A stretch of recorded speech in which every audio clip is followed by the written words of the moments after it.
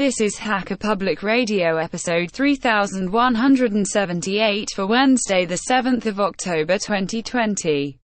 Today's show is entitled, Finishing the Recumbent Bicycle, and is part of the series Bicycle Hacking. It is hosted by Brian in Ohio, and is about 4 minutes long, and carries a clean flag.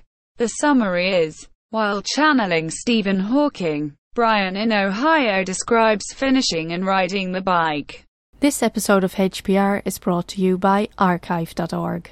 Support universal access to all knowledge by heading over to archive.org/donate.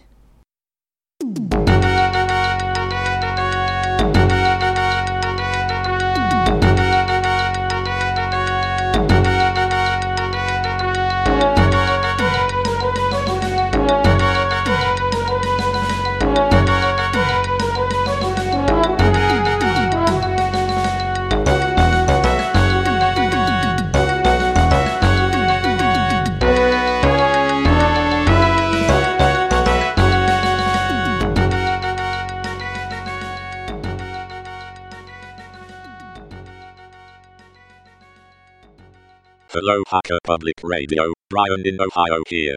I am out from under my rock, and doing the last of the Recumbent bike build episodes. My wife and I are visiting the land of our youth, Colorado, so my recording stuff is at home, hence the e-speak rendition of the show. I finished building the bike a while ago, and have been riding it around town to do errands, and get exercise. I love this bike. The comfort level is unparalleled. It's like sitting in a Chase lounge. No more neck strain or pain in the derriere. You don't need any fancy bike clothes, like padded biking shorts, in order to feel comfortable. The bike is fast and has responsive handling. Some things I have learned so far while riding the bike. First, a rear view mirror really helps when riding on the street. Unlike upright bikes, turning your head to look back to clear for traffic is not as easy. Next, the handling takes some getting used to. The long lever arm of the steering tube makes the bike feel jerky when you first ride it. After a while you'll see that a light hand on the tiller goes a long way to smoothing out the ride.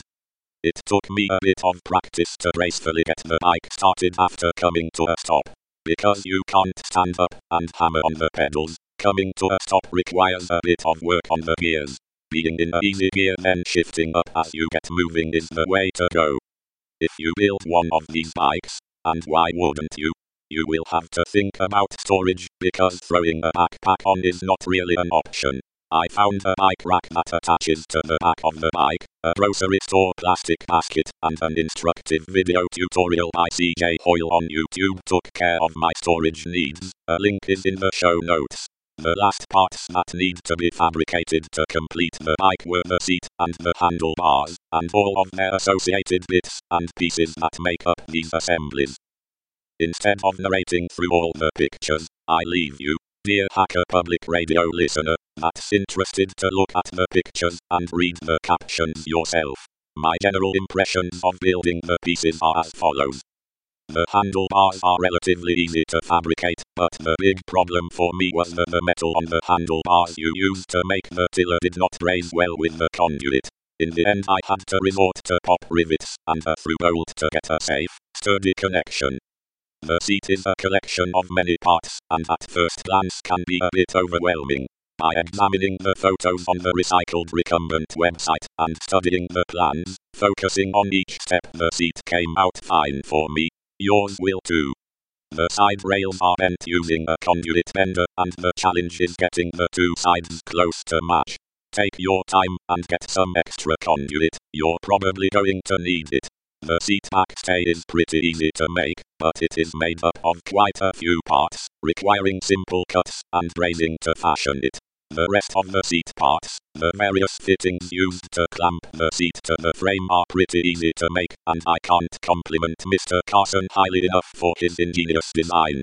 Fitting out the bike, getting wheels, brakes and drivetrain together are going to be unique to every bike, and will depend on how much money you want to spend, what parts you have laying around, and what fittings you might have to create to attach the parts. I opted to use used parts that were at hand so I could get the bike up and running.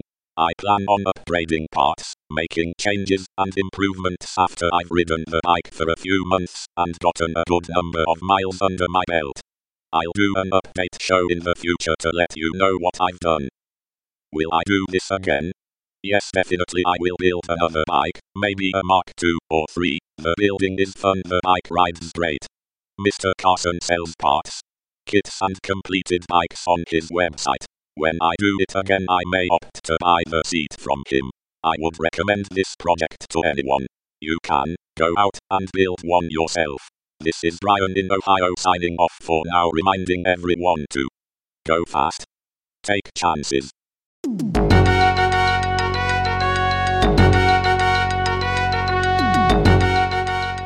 You've been listening to Hacker Public Radio at hackerpublicradio.org. We are a community podcast network that releases shows every weekday, Monday through Friday.